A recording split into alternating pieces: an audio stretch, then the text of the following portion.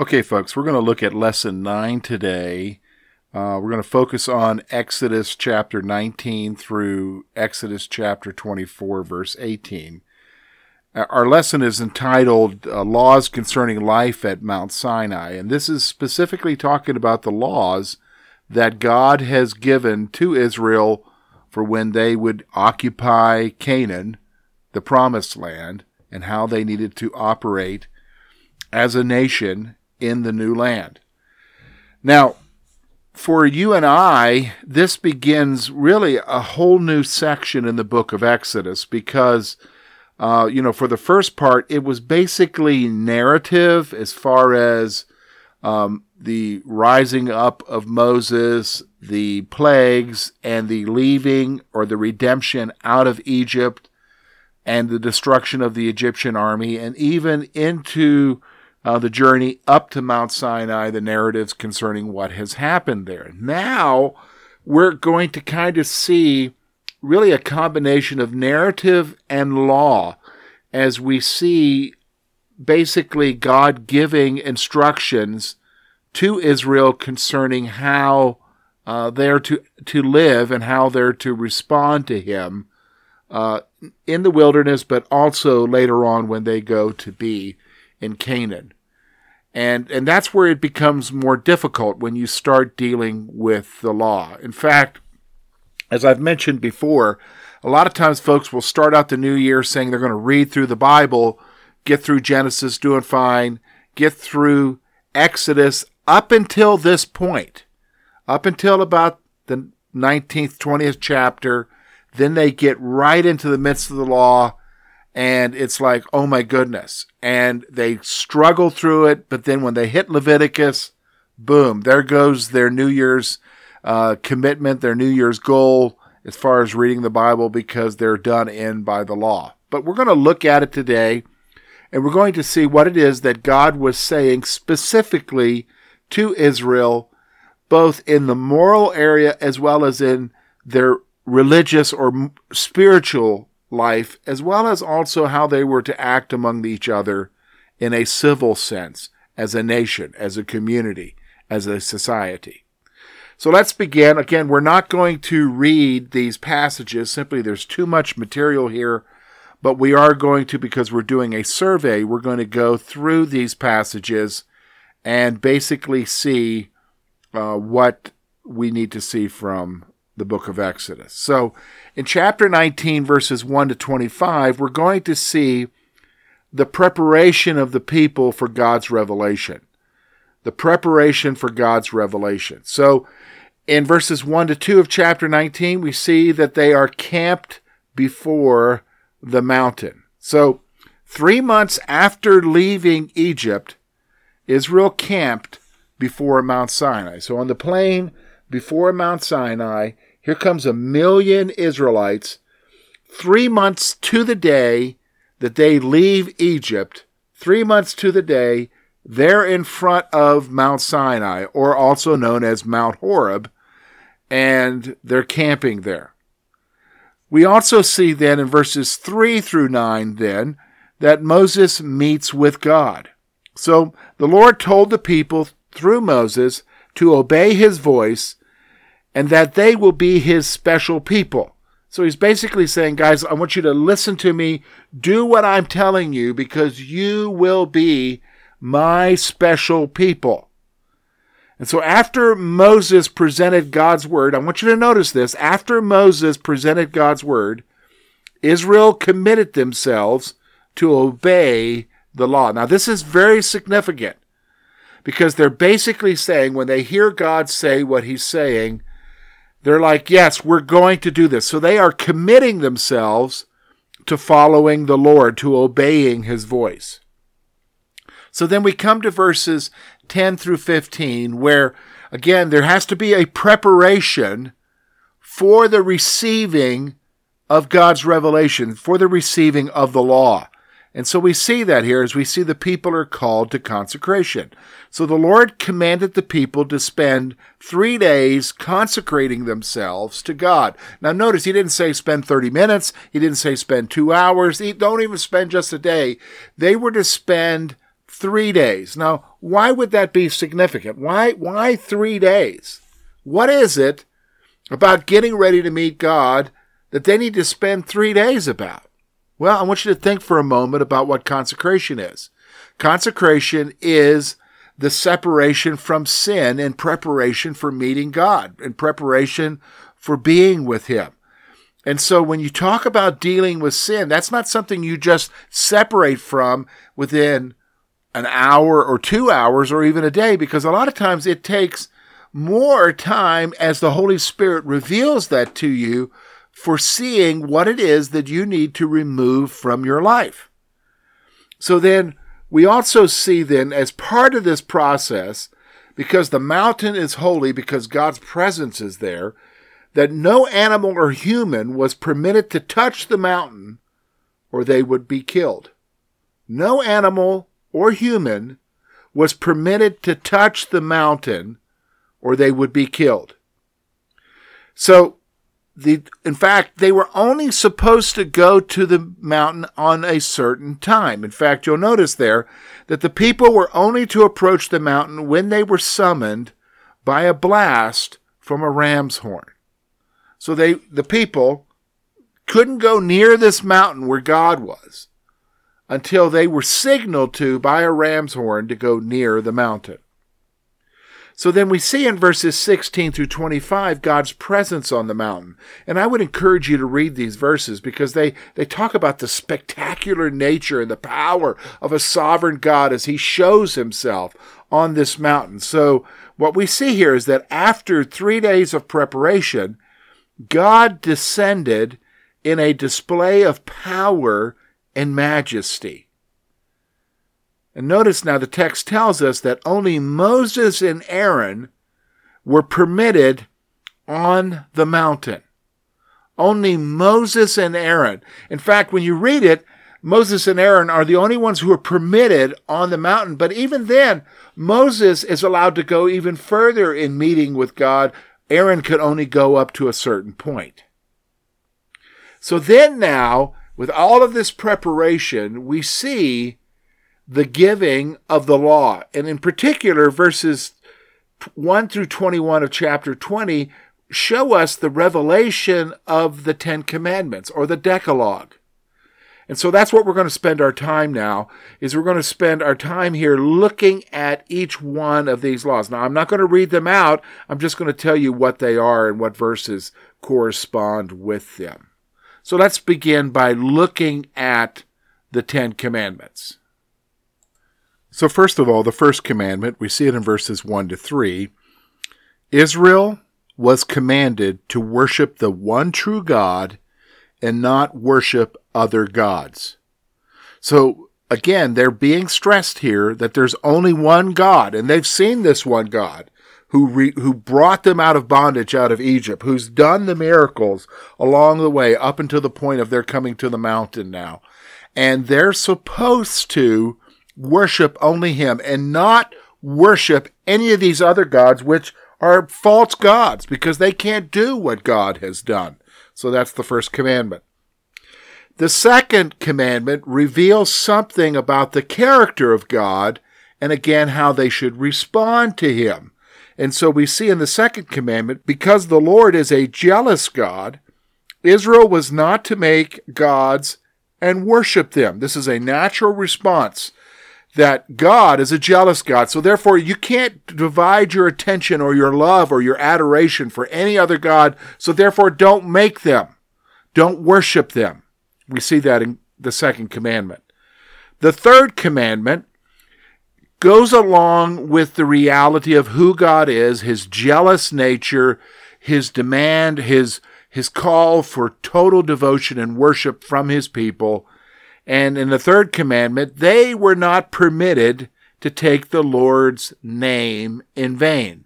They were not permitted to take the Lord's name in vain. Then we come to the fourth commandment. The people of Israel were to keep the Sabbath holy and were not permitted to work on that day. Now, let me explain to you again. When is the Sabbath? Yes, it's Saturday. Saturday is the Sabbath, but yet for years in our Christian circles, we would often refer to the Sabbath as being Sunday. No, it's not Sunday, folks. It's Saturday. Actually, it starts on the Friday evening and goes until Saturday evening. And so the Jews were to keep the Sabbath holy, and they were not permitted to work on the Sabbath. In fact, if you were to go to Israel today, you will find that everything basically shuts down on the Sabbath. Even if you were to stay in a hotel, you would see that they had Shabbat elevators. What does that mean? Well, they have elevators that there was a big controversy about elevators working on the Sabbath. So what they do is in these hotels, they have these elevators that just make random stops on the floors. So here you are, you're on the 7th floor, but you get on an elevator, it goes up to the 9th floor, down to the 5th, maybe up to the 3rd or down to the 3rd and over to the 10th before it finally gets to your floor, the 7th floor, because to go directly there would be considered work or labor. And that's because they're trying to keep the 4th commandment. Notice now the 5th commandment. The people of Israel were to honor their parents to ensure their longevity in the land. So again, now they're stressing here that God is saying to them, you honor your parents, and if you do this, you're ensuring your long life in the land when I give it to you. 6th commandment. The people of Israel were not permitted to murder. Now what we're talking about here is thou shalt not kill, and it's not talking about the killing that's done in warfare, because we just saw that Israel was in warfare against the Amalekites. What we're talking about here is premeditated murder of someone else that's either premeditated or even accidental, but you are not to kill, you're not to murder. 7th commandment goes right along with that. The people of Israel were not permitted to commit adultery. They were not permitted to commit adultery. Again, the one with murder and the one with adultery, that seems to be universal in its condemnation throughout many cultures today, even primitive cultures. Which goes right along with the 8th commandment now. The people of Israel were not permitted to steal. Stealing was forbidden. We come now to the 9th commandment, and this has to do with the issue of your witness or your testimony concerning your neighbor. And so the people of Israel were not permitted to bear false witness against their neighbor. It was against God's word, God's law, for you to falsely testify against your neighbor. And then finally, in the 10th commandment, the people of Israel were not permitted to covet anything belonging to their neighbor. This has to do with looking at what your neighbor has and desiring what he has. I mean, notice now the commandment, when it's given, talks about everything that your neighbor has. You're not permitted in any way to covet what your neighbor has. Basically, the emphasis here is that you're to be content with what you have.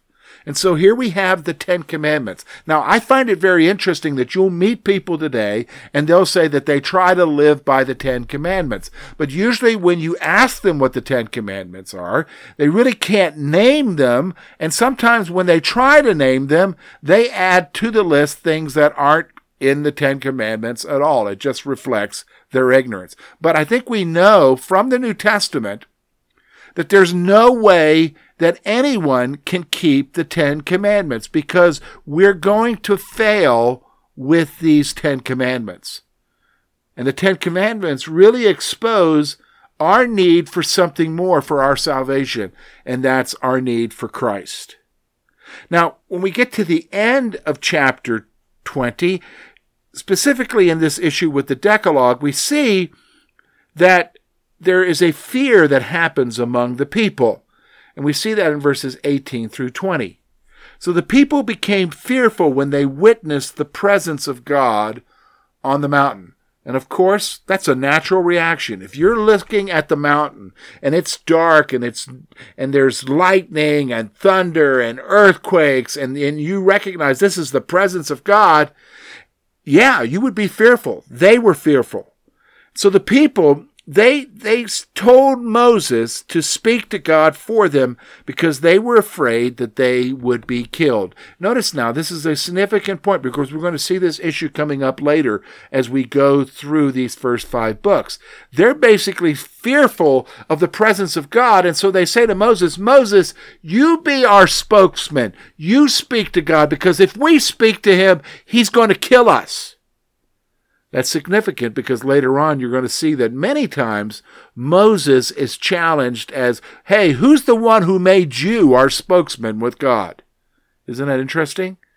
Now we see that Moses responds by telling them something. So Moses told them not to be afraid, but that their fear of God would keep them from sin.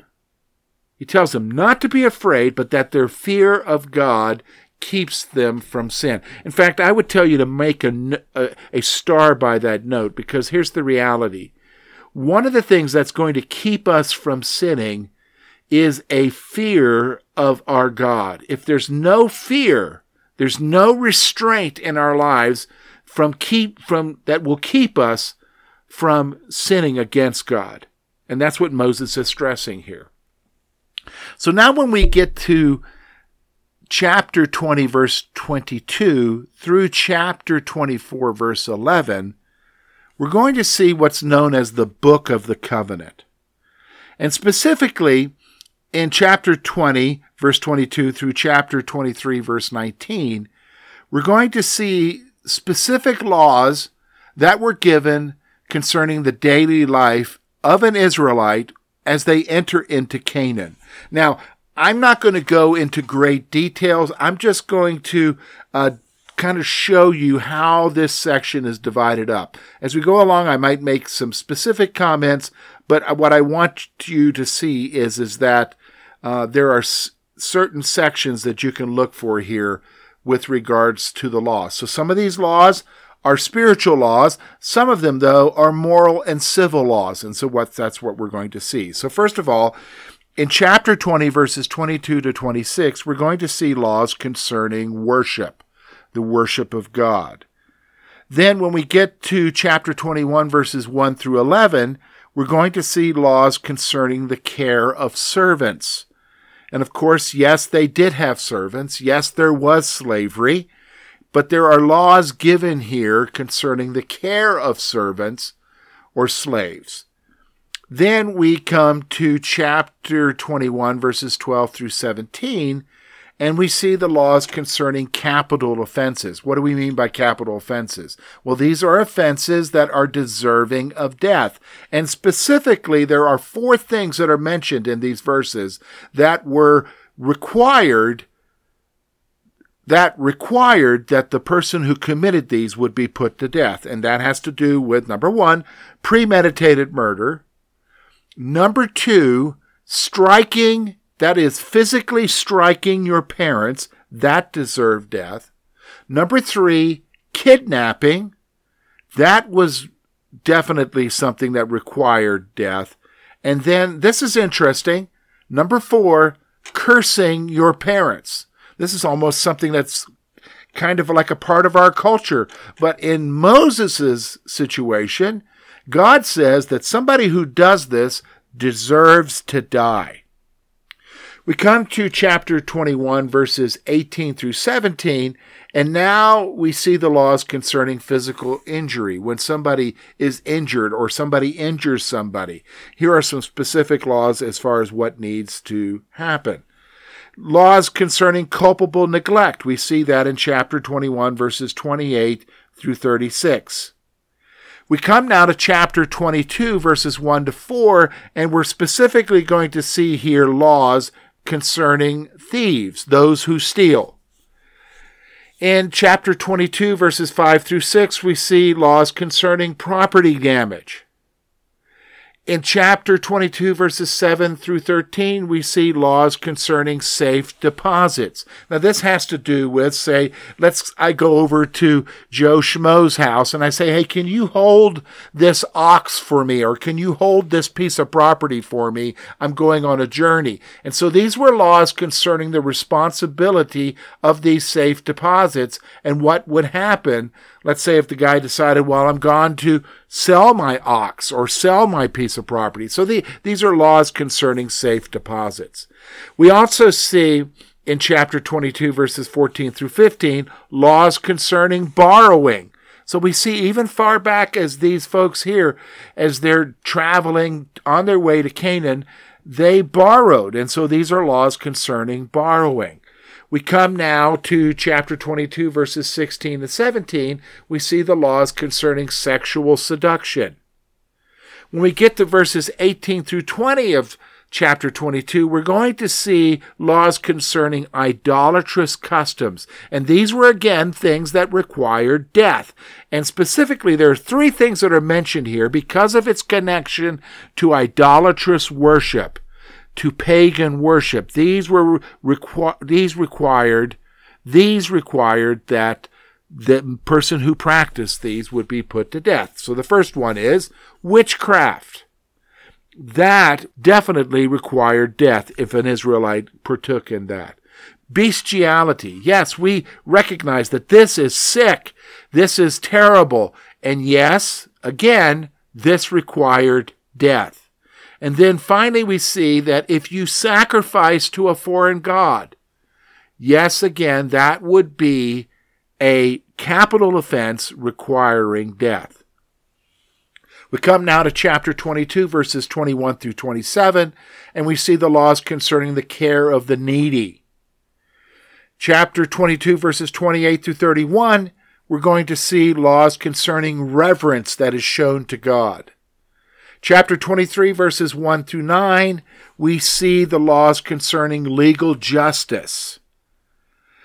Chapter 23, verses 10 through 13, we see the laws concerning the Sabbaths. And then we come to chapter 23, verses 14 through 19, and we see the laws concerning the festivals, the annual feasts that would take place, and the laws concerning that. Now, when we get to chapter 23, verses 20 to 33, we see that the Lord makes a promise to Israel concerning their coming to Canaan. So the Lord comforts his people by telling them that he will send an angel before them. And we've seen that this has already taken place because we know that the angel of the Lord, because the text tells us, is in the pillar of cloud by day and a pillar of fire by night. And that was to lead the people on their journeys and to protect them. So the Lord is comforting them by saying, you know what, as you enter into this land, I'm going to be with you and an angel will be before you. And so they were to keep these commandments. They're told they are to keep these commandments when they enter the land. So this wasn't an option. They had to keep these commandments. And again, notice that God then kind of tells them, look, you either do what I tell you or you don't. If you do what I tell you, you're going to be blessed.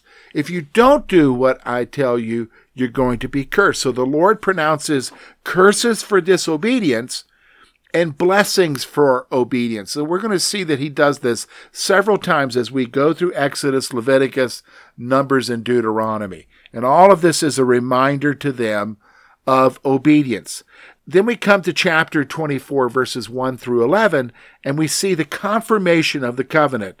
So Moses told the people all the words of God, and notice, they committed themselves to obey them. So again, Moses said, these are all the words of God, and the people say as one, we will follow these words. So notice now, that's very interesting, isn't it? Because we're going to see as we go through the Old Testament that they didn't follow those words.